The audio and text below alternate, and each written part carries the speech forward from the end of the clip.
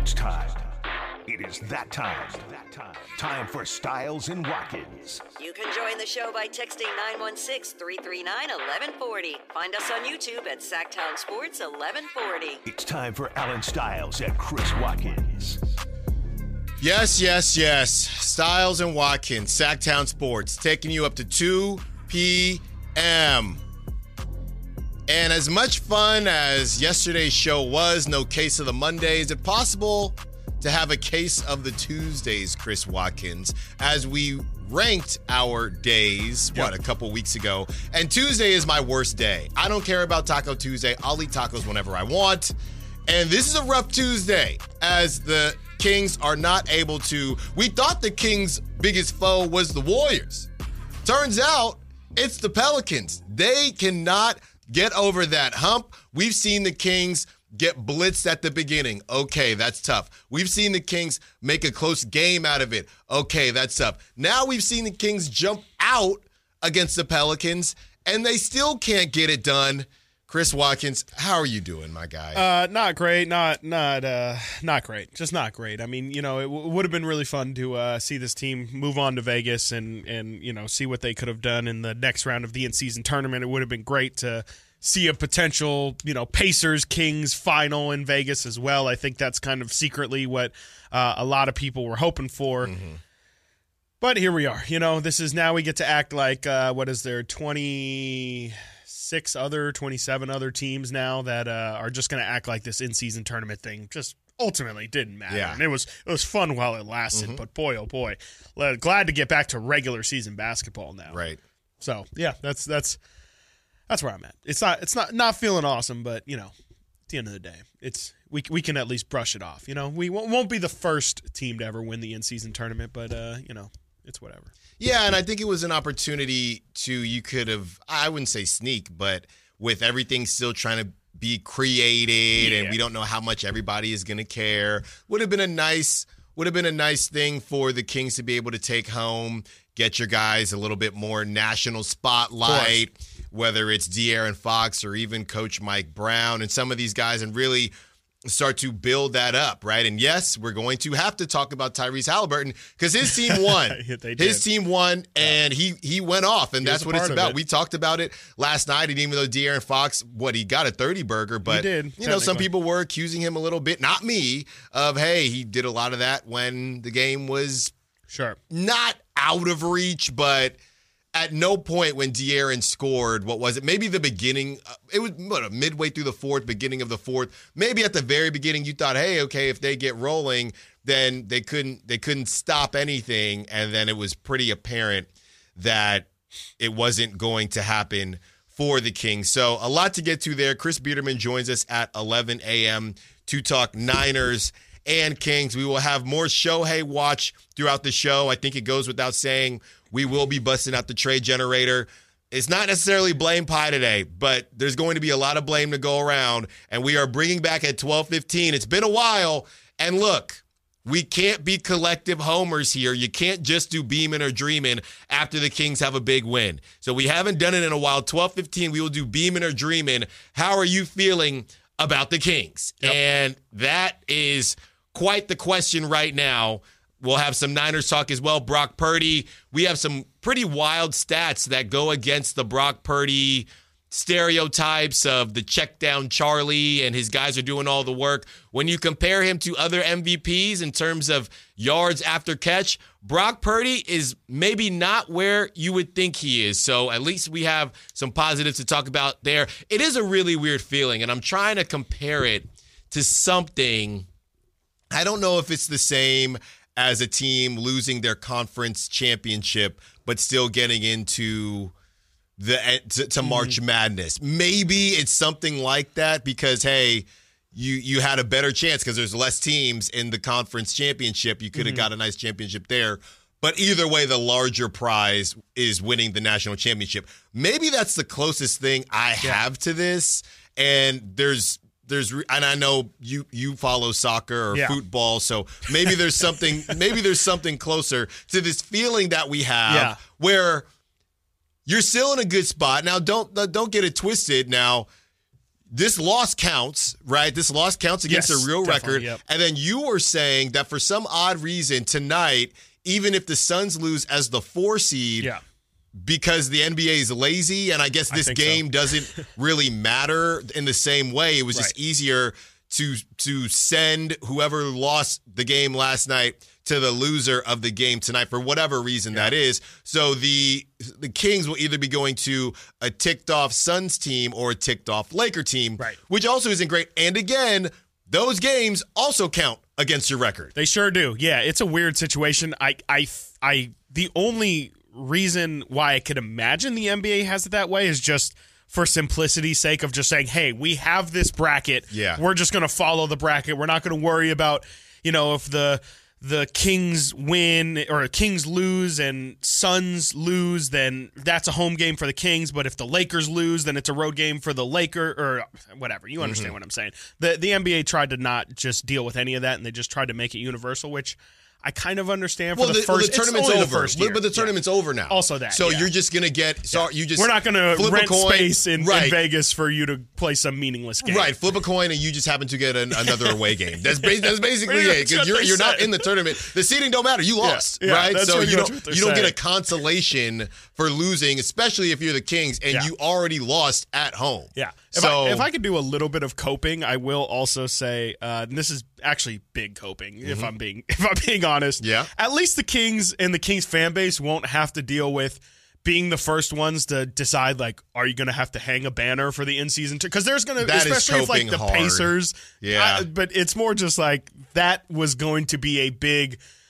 sticking point here, I think. Like, it would have been a lot of little brothering of, oh, that's cute, you guys won the in-season tour. Oh, you guys going to throw a parade? Oh, you're going to hang a banner? Well, we only hang real banners around here. So I will say there's at least small silver lining. Which was a specific issue only because of those dudes in the Bay. Of course, yeah. And Lakers as well. And the Lakers. If the Pacers win the whole thing, nobody is saying that's Probably cute. Not. They're saying it's a great story. Yep. Who else is left? Upcoming team, yeah. If LeBron wins, they can say LeBron added to his... LeBron cares about winning everything. Right, yeah. right. LeBron added to all of his different accolades and awards.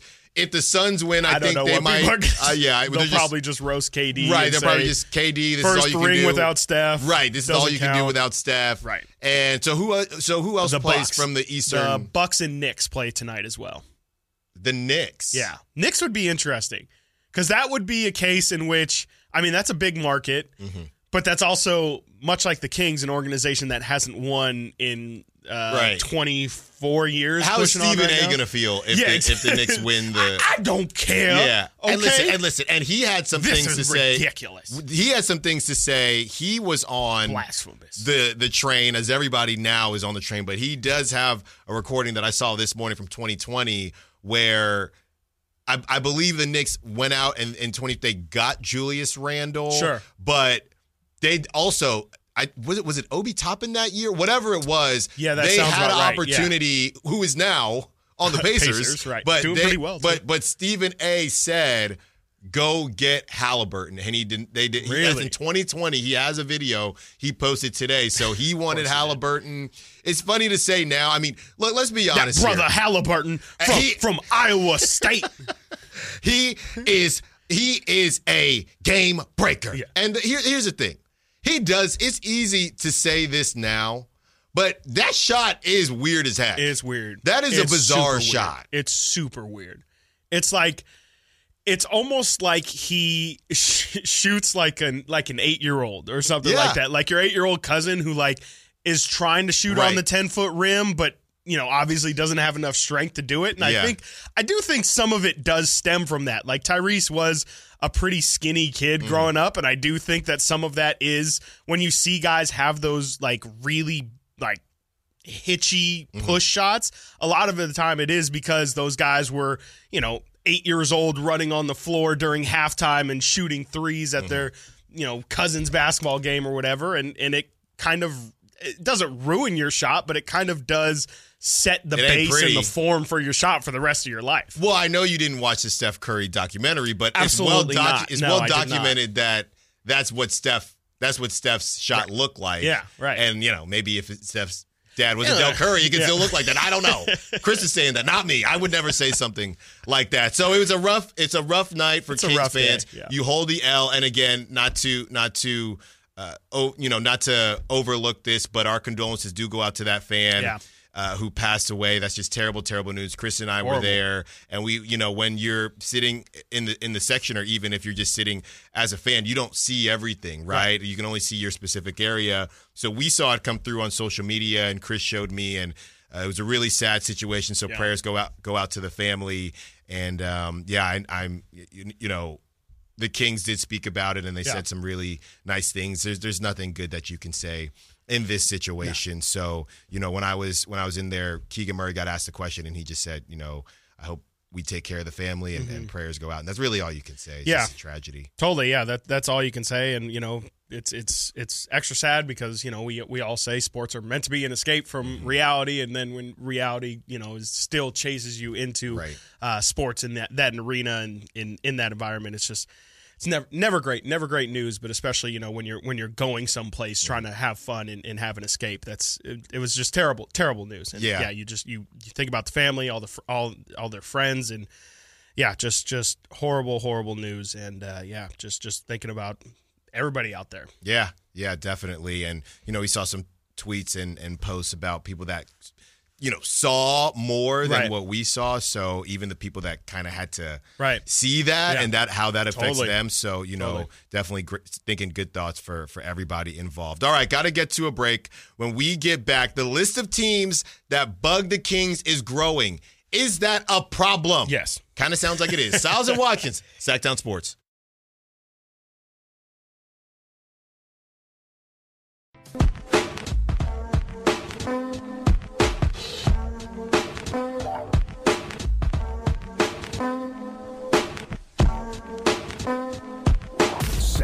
Sports. Call or text at 916-339-1140. Stiles and Watkins, Sacktown Sports, taking you up to 2 p.m. We will be joined by Chris Biederman at 11 a.m. to talk Niners and Kings. As I see, I thought it was this is your normally you have your phone. I saw it light up. I thought it was Dave's phone again. I thought he was going to come barging in. That's all me. Okay, I thought he was going to come barging in, and Dave's probably listening. Hi, Dave. Show. You can come back in if you want, but yeah, surprisingly, it was not just mine, Dave. It was yours. As the list of teams that bug the Kings keep growing. So let's go through this list right now. Yeah. And it's easy to say long, athletic. Let's get to specifics. Yeah, and let's do it. Let's stick to the Western Conference, right?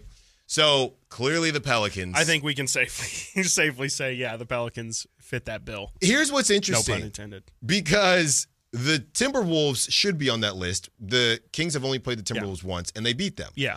It was actually similar to how they started against the Pelicans last night, kind of rocking and rolling. It was on the road, but rocking and rolling, and they never gave the Timberwolves life. Timberwolves were chasing the whole time. That's what the Kings have to do with these long teams. Make them chase. Yeah. They have to get aggressive defensively, get them into foul trouble.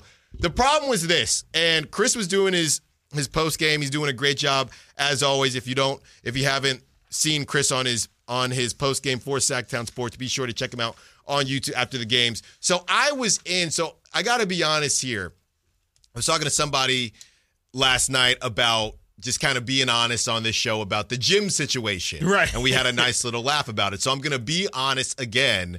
And I was torn. And I find myself in these situations where I'm in the media room, and I would say other media members, our guys included, felt like we were trying to lead. And I don't want to misspeak. We can talk to Brendan and Frankie during the roundtable we'll talk tomorrow. Yes, tomorrow. It felt like nobody wanted to necessarily say that Jose Alvarado destroyed the game for you. Yeah. Now, Mike Brown, and we have sound, Mike Brown did give him his flowers. But the players, and you talk about being an irritant, and we talk about first team all scrappy, the players didn't say anything. And we tried to lead him there, and it was all, De'Aaron Fox in particular was more of, hey, it's on me to just have a better handle. It was all on him. It wasn't about anybody else doing anything. Right. And we have the sound right here, and I'm going to tell you why I think that's a little bit interesting. Here it is from Mike Brown. It's not a good combination.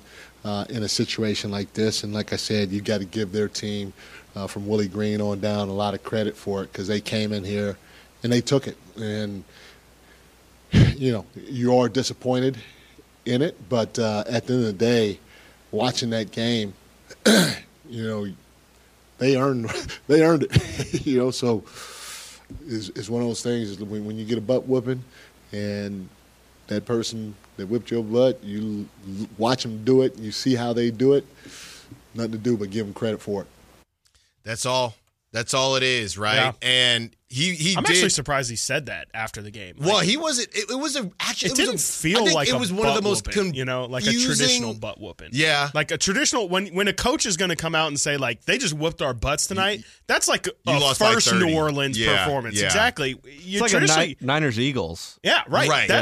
But you don't hear that in a 10-point loss. Yeah. Well, I think they just got caught on their heels and couldn't get back. And going back to the kind of Jose Alvarado piece, what I found interesting is we know that there's so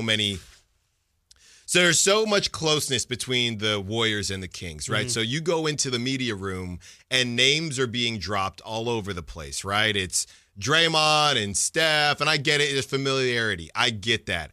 But I did think it was a little interesting that it was so apparently clear, right, that Jose Alvarado came in the game. Yep. Felt like he only had 2 steals in the first quarter. Felt like he had about 12. Yeah. Whapped a couple threes, right? Two or three threes, right? And next thing you know, it went from up 20 to what? By the end of the quarter, I think it was a 1-point game. It was a 1-point game.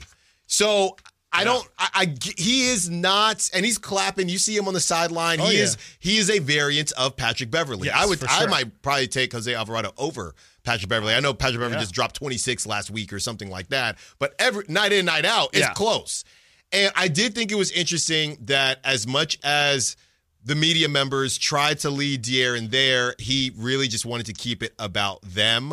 I'm not saying there's beef. I'm saying that he was annoyed, yes, I think. That's what I was going to say. I think that Jose Alvarado did his job, and he was annoyed, and De'Aaron didn't want to give that guy his flowers because it was apparent. I mean, De'Aaron had 6 turnovers? Yeah, 6. They weren't all because of Jose Alvarado. After finishing with 1 on Saturday, by the way. He was a game wrecker. Yeah. He wrecked the game. He did. Everybody got silent. Their rhythm was destroyed. Rhythm was completely off. Chris is next to me saying, "Why can't this be Davion?" I'm saying, "Chris, I'm trying to watch the game and enjoy my time."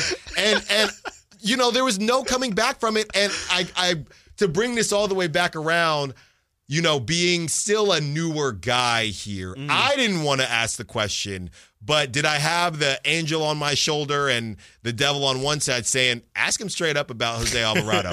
It passed my mind multiple times, and I said, look, if nobody else is going to do it, I'm not going to do it because they definitely weren't thrilled. Yeah. De'Aaron was not, you lost, right? But when people do have that conversation about the in-season tournament and how much you care, it was very clear that they cared. Yeah, they can say they didn't care all they want. It was clear De'Aaron Fox was not happy after that game. I listened to Domantas Sabonis in the locker room after the game. He sounded really disappointed. Kevin Huerter sounded disappointed. It was clear that they really wanted to go to Vegas. Sabonis talked a lot about the stage in which that tournament might be. We don't know how many people are going to be tuning into that, but it would have been a really good opportunity to kind of, I think a lot of people have seen the Kings-Warriors games and saw the Kings barely have to make a big comeback to squeeze one out against the Warriors. I think that people still don't view the Kings in that upper echelon tier of teams. I think they still view them like last year, like they're a fun story, but when push comes to shove, they're not to the caliber, the tier of the Nuggets, the Lakers, the Suns, the Warriors, those kind of guys. And I think the team really wanted to use that opportunity to kind of make a statement. No, totally. Exactly. And I think that's why Mike Brown kind of said it was a butt whooping yesterday, because that's a game where, you guys are talking like you guys wanted to go to this tournament so bad. Well, like you said, go play like it, because it sure didn't look like it. They showed good effort out there. They did a good job of slowing down Zion. That was probably number one on the scouting report, was don't let this guy get a left-handed layup, which, by the way, he did go under. He did way under. On our 8.5 or whatever it was, left-handed layups. Lost. And you still by lost. 10. Yeah, and you still really had a lot of similar issues that you had previously against New Orleans. It wasn't just a fluky, oh my gosh, Brandon Ingram killed. No, Brandon Ingram has had y'all's number, and you haven't been able to slow him down at all. You did do a good job of slowing down Zion, but again, it's not just one guy that makes the team. So, yeah, it's very disappointing this team lost. I did also notice that they didn't mention Jose Alvarado once. I think that has a lot to do with just how he plays. Like, I don't think he's the quintessential, like, you hate him on everybody else, on somebody else's team, but you love him when he's on yours. Yeah. And I think a lot of guys kind of view what he does as cheap. Like, he's that guy on the pickup. I mean, he's quite literally hanging out in the corner, trying to deceive you into getting a steal, making you think, oh, he's not behind you, and then just comes from behind you and steals the ball. That's not really like NBA basketball, like that's super street ball. That's super annoying. Come on now. No, I just mean like in the sense of these guys probably aren't ever going to say, that the smallest guy on the floor really, swung this game. And that's why he plays They're like just that. Never going to say. And that's why he plays like that. On the day where Grand Theft Auto, the trailer for 6 came out. So good, by the way. Grand Theft Alvarado on that. Multiple times. And what's crazy is, so I didn't even see where he was necessarily hanging out. We got to get to a break. I didn't even necessarily see where he was hanging out, right? But when he's coming around, right? When he stole it the first time from De'Aaron, that was in front of the Kings bench, and you can hear the whole arena. You can hear the entire crowd. The whole crowd saying, "Hey, Wolf, he's coming. He's coming," right? It was like watching a scary movie, and everybody sees the murderer behind him. And I know it doesn't just happen to the Kings, but how is that not in your scouting report? It's got to be. How is that not in your scouting report? And I saw later in the game, he tried to do it again, and Kevin Huerter and Malik Monk on the other side. On the other side, like the following half. So, I mean, again, that's kind of also something that's attention to detail. You got to know your personnel that's out on the floor. But again, if you're going to get 2 points off that, fine. Right? Sure. You should still win that game. The whole thing just started to snowball. Yeah. We got to get to a break. When we get back, Kevin Huerter talks about why the Pelicans are a tough matchup for Sac. And do I care about a tough matchup? Is that a legit excuse, a quote-unquote tough matchup? That just sounds like they're better than us. That's what it sounds like. Got to get to a break. Stiles and Watkins, Sacktown Sports.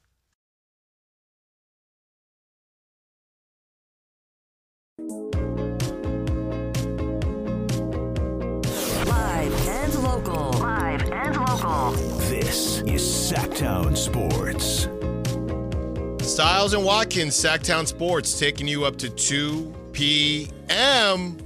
We will not be taking you to Vegas. We will not be going to Vegas. We were talking with some of our insiders for Roundtable, Frankie and Brandon. Which one of you is going to get to go to Vegas? I was looking ahead a little bit. Yeah. I thought the stars would have aligned for the Kings. You get to get over the hump of the Pelicans and go to Vegas, something that you've been one of the more open teams about wanting to do that.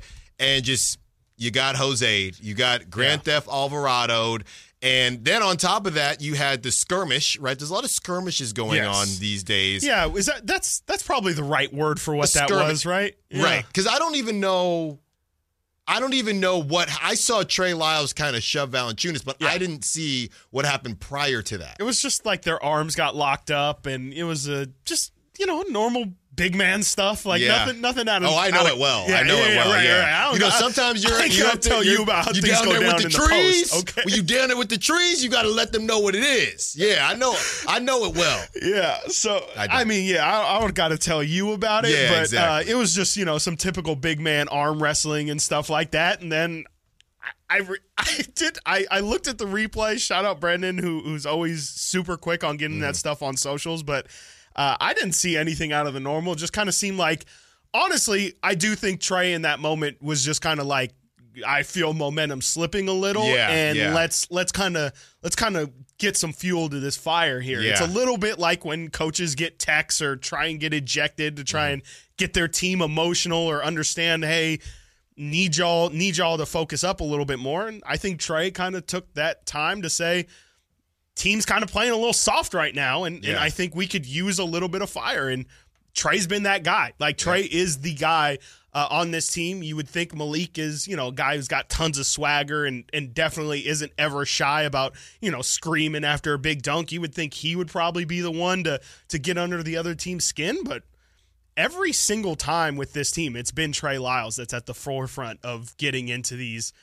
back and forths. Yeah, and which is dog-like behavior. That's by right. The way. We talked yesterday about how being a dog of the day does not have to be. It's not about the stat sheet. It's not about the box score. No, and that not always. Look, that's something that the Kings had been missing, and I want to get into the play that they challenged. With De'Aaron Fox and Alvarado when De'Aaron was bleeding, but the foul was Super on strange. De'Aaron and it looked like there was a flop involved. What's funny to me, because Mike Brown hasn't typically gotten tossed, right? And I was complaining during the Warriors game when they were getting blitzed, just saying, do something. Man, you don't have to get tossed, but do something. What's funny to me, and I don't know if I've never really paid attention. I don't think you get to see it on TV as well. Maybe I'm wrong. I think I just pay more attention when I'm in there.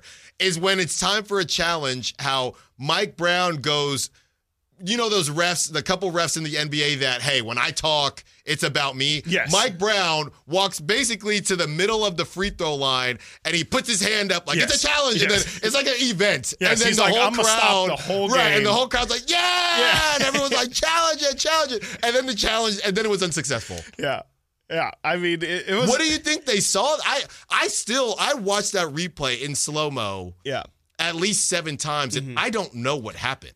So the foul, the reason why it wasn't overturned was because the actual foul itself was De'Aaron trying to set the screen. Instead of setting a screen, they teach you put your hands at your side or whatever. Yeah, just cover the situation. Yeah, cover your situation.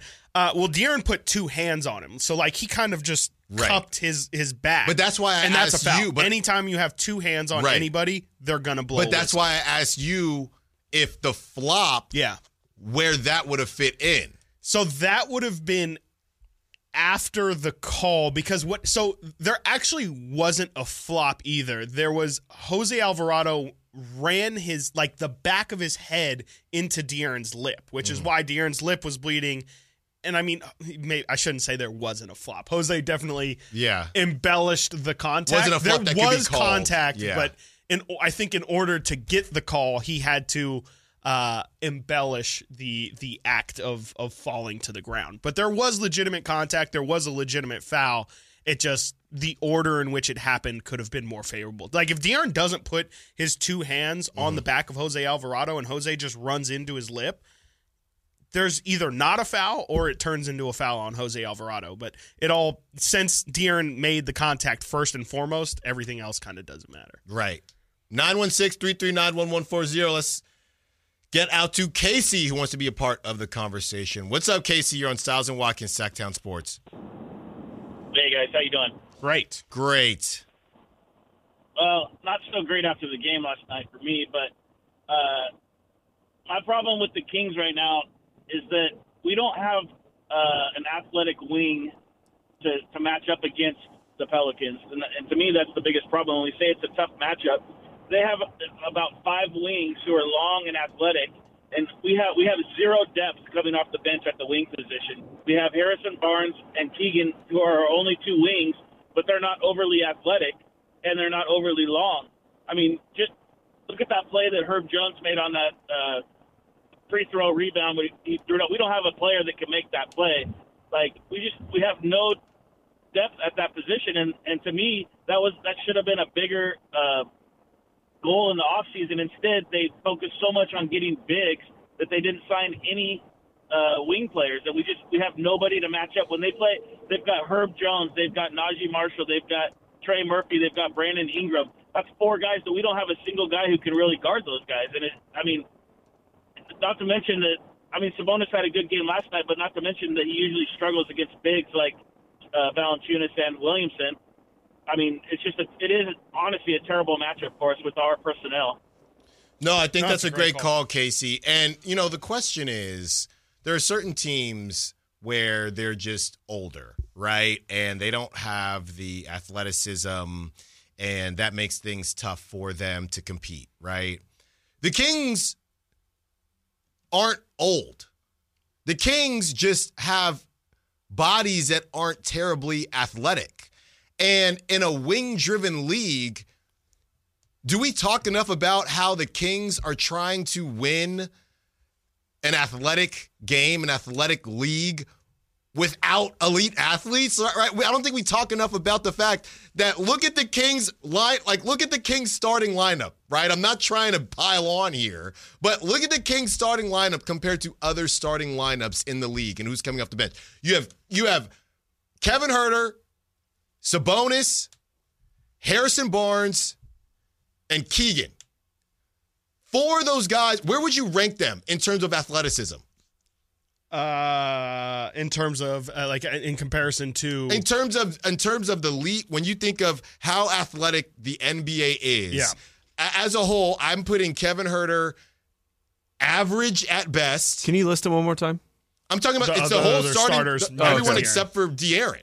So Sabonis, I would put he's weirdly athletic, right? I would put maybe slightly above average and he's worked his way to that. Kevin Huerter, I'm putting average. Harrison Barnes, I guess I'll put average. I don't really want to. You can get a foul when you need it. And Keegan is young, but Keegan is not really athletic.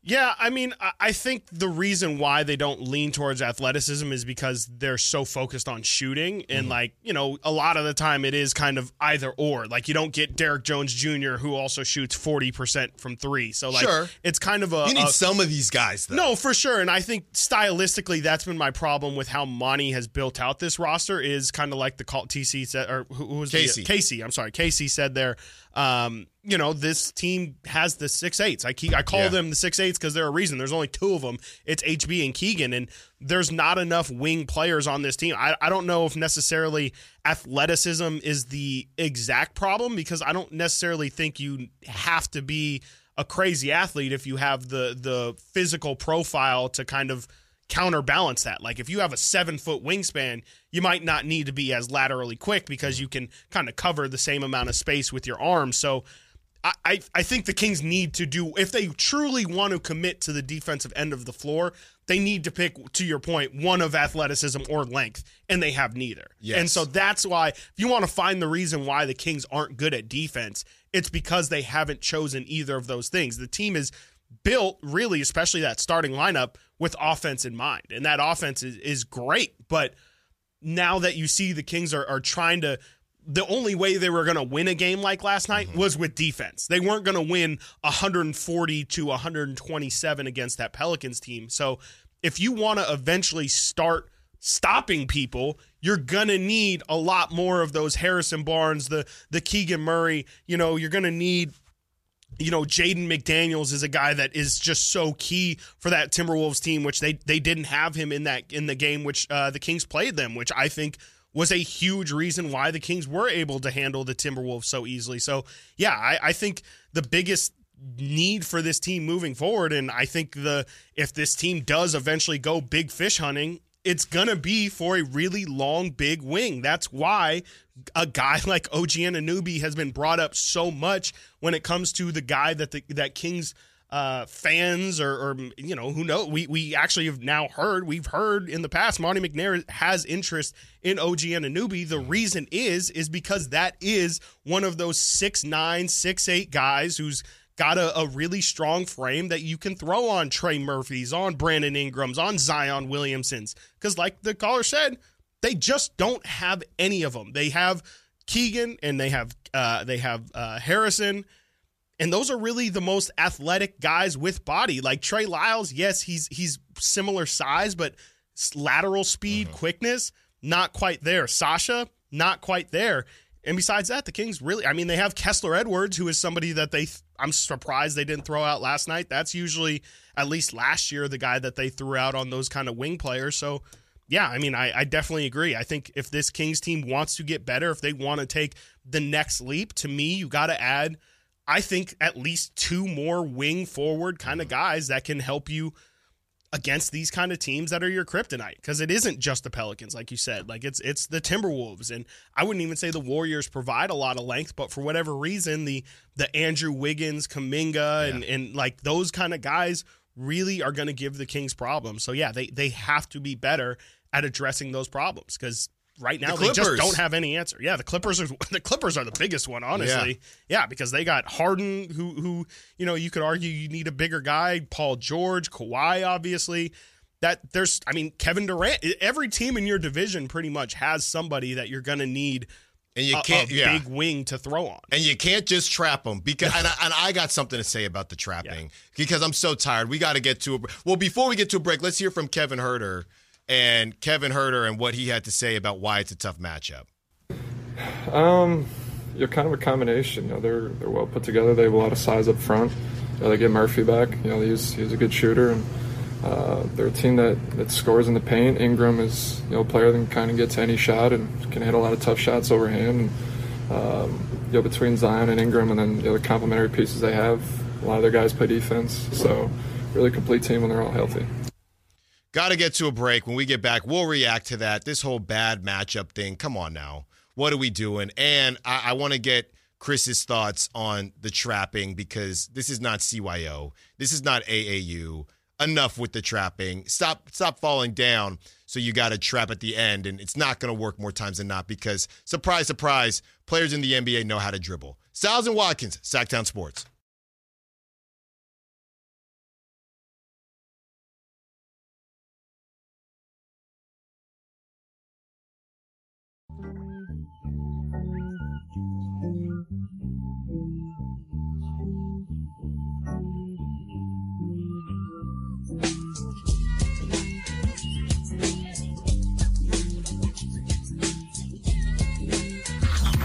Sacktown Sports. Check us out on YouTube. Search Sacktown Sports and subscribe. Stiles and Watkins, Sacktown Sports, taking up to 2 p.m., breaking down all things Kings. Also going to get to a little bit of Shohei Ohtani news. It is now being reported that the Cubs are out of the Shohei Ohtani race, it seems. Here we go. This is from Bob Nightingale. The Chicago Cubs' optimism of landing Shohei Ohtani has now significantly waned.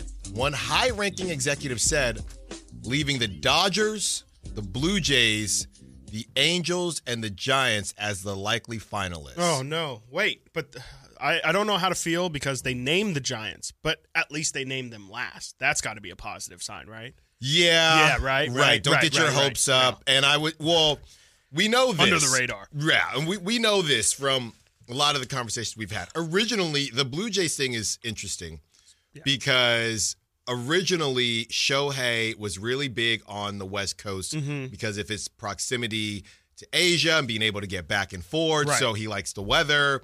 So that's why, obviously, that's why he went to the Angels in the first place, right? And he thought he was going to be balling with Mike Trout. They played, but they just didn't ball together. They balled, but they didn't ball together.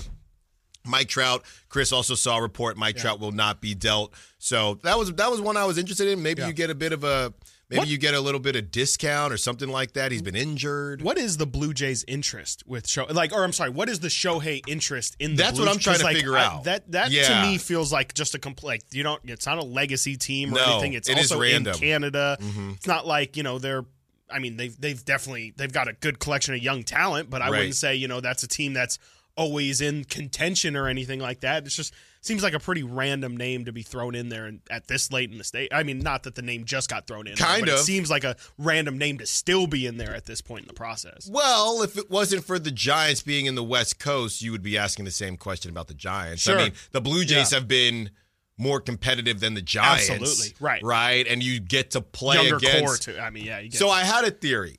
And I don't know, I just kind of made this up. But I always will remember Shohei in the World Baseball Classic. Mm-hmm. And he's sitting there doing his speech. This previous one? Yeah, he's doing his speech. And, you don't even, you're reading the subtitles, but you're still just seeing the passion. Yeah. And you could see how it's been killing Shohei to not be winning, right? Now, the way he talked about him, he said something that I'll never forget. He said, hey, we want to respect them, but we don't want to fear them, when he was talking about playing Team USA. And maybe I'm reaching because I'm a Giants fan, but the reason that I thought it gave me a little bit of hope for Shohei to go to the Giants is similar to what you mentioned yesterday about, hey, do you just want to be another star on the Dodgers, or do you want to be the guy Things are different with Shohei. You need a 6-man rotation for pitching. Totally. You need a lot of different things that are specific to Shohei. Do the Dodgers want to do that when they are a well-oiled machine that blows it in the playoffs? But they're a well-oiled machine. So when I saw that, I said, you know what? Does Shohei have that dog in him? See what I did there? To not want to join the perennial, the front-running Dodgers and join a team where they're on their way up, right? And that, at the time, in the summer, that felt like the Giants and still could be the Giants. I say all this to say, looking at the AL East, you could say the same thing about the Blue Jays. The Blue Jays, they have their guys. They got Vlad Jr., you got Bo Bichette. You got a couple different guys. So maybe he could be the missing piece. And who do you get to face in that division? At the NL West, you get to face the Dodgers, right? And the Diamondbacks just went to the World Series. Who do you get to face if you play in the AL East? The Red Sox, the Yankees, and kind of take all those down marquee matchups. Exactly, the evil empire of those teams. So I just created that universe in my mind. I don't know if it's true. There might be a reason that makes much more sense for the Blue Jays. I can more so only speak to the Giants, but hopefully we get some good news here during a week where the Kings really didn't do us any favors because they lost, and now they don't play again until Friday. So maybe we will be celebrating Shohei before the Kings even step foot on a basketball court again. Yeah, I mean, maybe I get most of my baseball talk in with our guy Frankie Cardicelli. Get a lot of my information from him as well. From what I understand, the winter meetings have been pretty quiet, right? Yeah. I mean, and it's not essentially much because everyone's waiting for the Shohei news to drop, Yeah, I mean, I'm surprised more hasn't kind of come out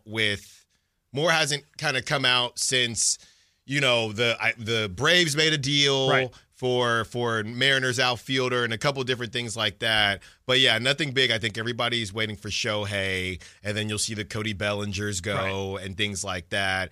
And Yamamoto, I mean, Giants have been connected to Yamamoto, the Japanese pitcher. So we're waiting to see a lot of things there.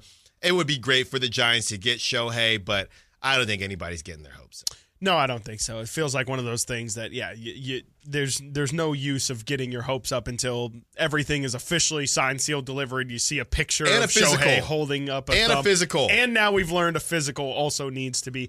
Not even if I'm not mistaken, there was even a press release sent out when Carlos Correa was signed. They were there for the press conference. There is a press conference on this day. The family was there. Tomorrow. Yeah. So, I mean, with this Giants situation, you can never say it's over until it's officially the guy is holding up a Giants jersey. Yeah. No, in it, on the field. Yes, on the field. I would say on the field. So, I thought, these things will continue to come up, and we will continue to break them down. As we get back to the Kings and the idea of a bad matchup, kind of sounds like a cop-out to me. That, again, we talk a lot on the show about reasons versus excuses. And I think there's some reasons I can't sit here in one segment and say, well, look, the Kings lack athleticism. Right. Then in the next segment say, no bad matchups, it's a cop-out. But the Kings were still favored, right, by 3.5. And the Kings were at home, and the Kings, you don't have to be athletic. If the game was about athleticism, it was fully about athleticism, it would be a lot different. I think they're missing some Westbrook pieces. Would be an 8-time champion. Exactly. I think the team is obviously missing some pieces, but it's too much of a cop-out for me to say that's just a bad matchup, right? So then what happens? Either they're a bad matchup and the Pelicans just aren't very good, or they're a bad matchup and the Pelicans are very good, and you probably have to face them again. I don't know which is worse. Yeah, between those two, I would say that the second. I think when healthy, which is also a massive part of this, when Zion, Brandon Ingram, and now you see CJ as well, and Trey Murphy, when they are healthy, that's a really, really good team. Like it feels like a top 4 at least team in the Western Conference. But it's also a bad matchup for the Kings for the reasons we laid out last segment, where it's just, it's not like you can't beat them. Like you said, like they were favored in the game. They're at home. They even figured out how to hold Zion to 10 points. Like that's a winnable game that you can have. But since that team is so good, is so deep, that's why it's so important to not just stop Zion, but you also have to slow down BI, and you can't let Herb Jones get 23. Herb Jones, my goodness. That's where they lose the game. Herb Jones. They played they did some elements of last night that were good enough to win, but they didn't do enough of everything to win, which is what Mike Brown has kind of been trying to preach to this team for pretty much a full year now. I mean, really from the second half of last year up to this point, he's been telling them, look, it's been fun to play offense. We look great. Everybody talks about us. But the only way we're going to beat good teams in this league consistently is by actually playing defense, by slowing these guys down and not letting them get what they want. Last night, if Zion Williamson isn't going to score, if Zion's going to score 10 points, what do you think New Orleans probably wants then from the rest of their guys? To step up. They probably want Brandon Ingram to score 30 in that game. They probably want CJ to, give 15, 17 plus. They probably want Jose to have a little bit of impact. And they probably want a third guy, whether it be Jonas Valanciunas or Herb Jones or Trey Murphy, any of them. They probably want some contributions from those guys. And I think they got quite literally all of those other things. And so, yeah, like I said it yesterday and I've been saying it, and it sounds really dumb to say when coming out of my mouth, but I heard Mike Brown say it yesterday, so I'm not going to feel bad about saying it again. You got to stop everybody. You can't just stop one guy. You can't just stop the main guys. You got to stop the Herb Joneses of the world, the Skylar Mazes of the world from having nights like they've had against the Kings. That's how you beat those teams. Herbert Jones gave you buckets. Yep. In your house to go to Vegas. Herb. A man named Herb. I didn't even know we were still making Herbs. Come on. Herb Jones. Herb Jones should be somebody's great. I think that's, no, it's not. I was going to say, I'm pretty sure that's my great-grandfather's name. I'm pretty sure that's his middle name. I think we all have a great-great-grandfather named Herbert. You have to. There's really? Nobody born in the 2000s named Herb. You're kidding me. And here's the thing. Come on. Herb is really their defensive guy, their athletic defensive wing. So when Herb, you're going to give us buckets now, Herb? 23 points? That's a problem. It's still a distribution of points. Yes. So it doesn't matter that you held Zion Williamson to 10 if you're going to let Herbert Jones cook you. Cook you. Flavortown. That's the way of putting it. Yeah. That's what Golden One was last night for Herbert Jones. It was Flavortown. It was Flavortown. Flavortown, USA. Flavortown, USA. Got to get to a break. When we get back, Chris Biederman from the Candlestick Chronicles and the Sacramento Bee. We will talk to him about the Kings and Niners. Stiles and Watkins, Sacktown Sports.